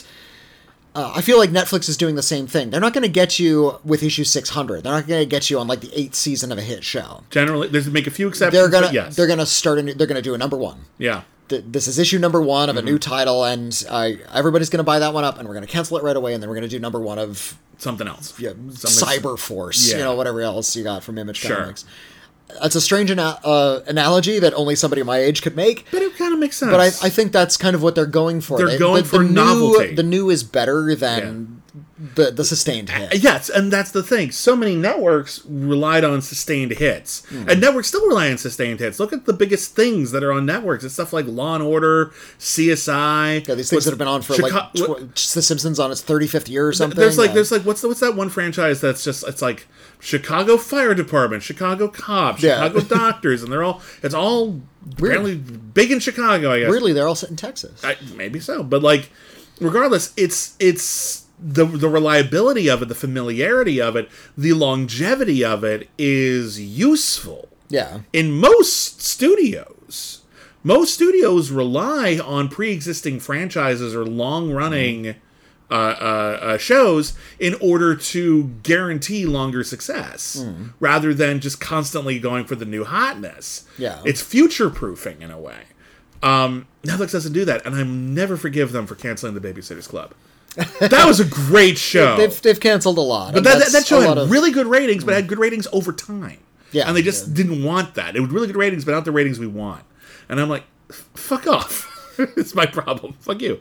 So anyway, they canceled Resident Evil. If it had lasted, they would have gone to more of the video game stuff because they had that, and because they would have had the freedom to sort of get there. I assume they would have kept the structure where we're following the teens as they met Ada Wong, obviously. Otherwise, you don't introduce her. Because it was told in sort of that 2-part structure, I'm guessing both would have moved forward in time. Yeah. And we would have seen, what happened from 2022 up until in that 16-year gap. Arrow had that structure as well, where the whole thing is Oliver Queen was stranded on a deserted island, and that's where he learned to fend for himself and make a bow and arrow and use it so brilliantly. And then every episode of the show was him after he came back to the world, becoming a vigilante, and half of it was him surviving on the island. Okay, that's kind of like Batman Begins did that a little bit, yeah. And then the next season was about new people came to the island and he had to fight them off. And then there was one season where he got off the island for a while, but then he had to come back to it.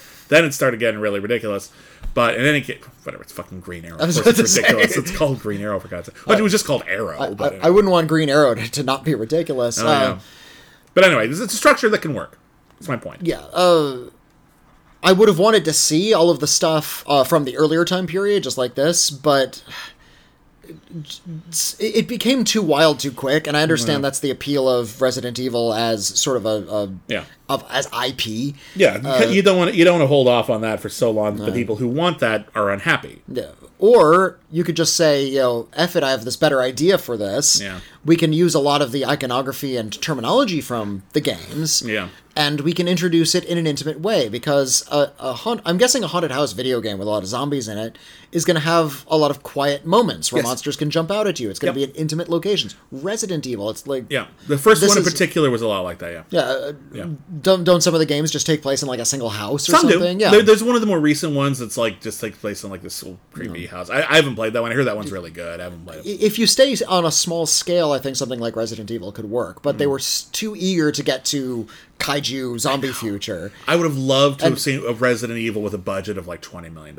Yeah. Max. Or if you're going to do the crazy kaiju universe, okay, the 300-foot caterpillar bursts up out of the ground, have her climb on its back and knock buildings into Fucking other go monsters. Wild. Yeah. And I will say this for the Paul W.S. Anderson movies, as maddeningly ridiculous as they can be, and I get it. They're some of them insane are a chore. to an unappealing degree. Some of them are a chore, but if you can actually get on their wavelength, their level of absurdity is really fun. All right. Some of them are genuinely, they make no sense. Yeah. Some are better than others, even on that level, but there's a lot of fun to be had because he gives no shits. He's just doing stuff he thinks is cool. There's something I've become increasingly convinced of. And again, there's no altruism to any of this, but I'm thinking as this is a guiding philosophy might not be a bad idea, because so many people are concerned about, did this show give the fans what they wanted? Did She-Hulk give the fans what they wanted by like holding off on showing Daredevil for so long or whatever? I don't care anymore. I don't. I want story. Andor is another good example of this as well, where it's a Star Wars show. It's a Star Wars show, but it's a Star Wars show that's very atypical of Star Wars in a lot of ways. Right. It's actually subtle and protracted, and I actually think you might like it. But you don't have to watch it. It's based on Rogue One, a movie I didn't like. No, me either. And I got to tell you, Andor's quite good actually. Oh, well, but in any case, it'll surprise you. But it's good because it has no interest in fan service whatsoever. There's like two characters we've seen before, and that's it. I remember when fan service was like a wink. It was a single little moment. A little bit. Yeah. Jon Favreau, who directed Iron Man, he's on record saying that little tease at the end where Nick Fury says, "Hey, I want you to be part of the Avengers." That was a wink. Yeah. That was meant to be, I know what the Avengers are. Okay, fun. We're not going to get any more of these movies, but I'm glad they kind of hinted at it. They used to be a little unobtrusive. In Iron Man 2, there's a bit where I think Agent Coulson is standing in front of a map. And on the map, there's a few key locations that S.H.I.E.L.D. is interested in, and one is clearly Wakanda. Yeah. One is in the middle of the ocean, and that's clearly Atlantis. So that's a good Easter egg. That's something a good in the background. Yeah, somebody might notice when your entire movie is based on that. And I'm not saying that it can't work, because sometimes it absolutely can. I mean, those Marvel movies are big. But when Godzilla is fighting King Kong, that's what we want. I'm not pretending it's not. But what I am saying is this. I think that storytellers should have the confidence, the freedom, and the wherewithal, and the support to just tell the fucking story they want to tell. Yeah. And if people don't like it, they won't like it. And if people do like it, they will. And maybe they'll realize they were wrong later and they were too harsh on it and whatever. But I want people to not be beholden to the expectations of an audience, which oftentimes are very mixed on what they want anyway. Well, I was going to say... They're not a monolith. Not everyone wants the same things. And so, to that point, and I'm going to speak generally here, is when you ask a fan what they want, they want something they've seen already. They want the same feeling they got again. Or something they predicted, at least. This is clearly going here. That's what I want. Yeah, and that's kind of anathema to art, isn't it? Yeah. The creativity. If somebody wants to take a story and don't make the next Star Wars, make your thing. A week before, not a week, but before anyone even saw the trailer to Star Wars, no one was asking for Star Wars. Yeah. Even Yeah. if you wanted big sci-fi, you didn't know you wanted Star Wars. Star Wars didn't exist. I would rather be surprised. I'd rather give people an opportunity to surprise me, even within a pre-existing franchise. Yeah, exactly. If you're going to do a Marvel movie, but you're going to do it a very different way, please do. Knock yourself out. I'm like this close to watching She-Hulk Attorney at Law, because everything I've heard about it is like, oh wait, this is like a real comedy show? Yeah. Like they're actually... Like, it doesn't have anything to do with, like, the MCU at large, and it's not about the mythology. It does, but it's not important. It's like, well, it's just like references and other characters come in, but it's not about that. Yeah, it's like, hey, remember Abomination from The Incredible Hulk 15 years ago? His parole's coming up. He needs a lawyer. That's it. Fun, cute story. That's a great story. Let's do that. That's wonderful. I'm happy with it. Like I really like She-Hulk a lot. Right. But in any case, Resident Evil. The point is, you give me Resident Evil. Surprise me with Resident Evil. Make a really interesting story out of Resident Evil. Even if it doesn't resemble the game, you can call it Resident Evil and still get a good audience. And so maybe not concern yourself with what fans want. So no, just try to tell a good story. Because here's the deal: if you're making this, at least in theory, I hope this is true, you're probably a fan. Lord knows you shouldn't hate it. You definitely want to start with, if you're going to make if you're going to adapt something, you should probably at least like the thing you're adapting. Yeah. And if you like it, you probably like it for a reason, and you should interrogate that reason. And the thing that you like about it, you want to introduce other people to, and that should be the focus. Not everybody is going to agree on the exact same thing. For example, I remember when the Amazing Spider-Man movies came out. They focused a lot less on Peter Parker as being raised by his aunt and uncle, and more on the fact that he was an orphan who didn't know his birth parents. Yeah. That was more important to Mark Webb. I didn't care for that, but it was a take. There's a take, and that's an element of Spider-Man. That was something that mattered to Mark Webb. Yeah. He was very passionate about it. He spoke very eloquently about it in interviews. I don't think it worked because I wasn't interested in it. But that's because I was interested in it. I know other people who like that bit. Fair enough. There's a bunch of different inroads into a character or a story. So if this is the version that... And I can see how this version of Resident Evil kind of came about. You want to get to all the big, ridiculous, crazy stuff, but you also want to try to tell some kind of a grounded human story, and they don't gel well.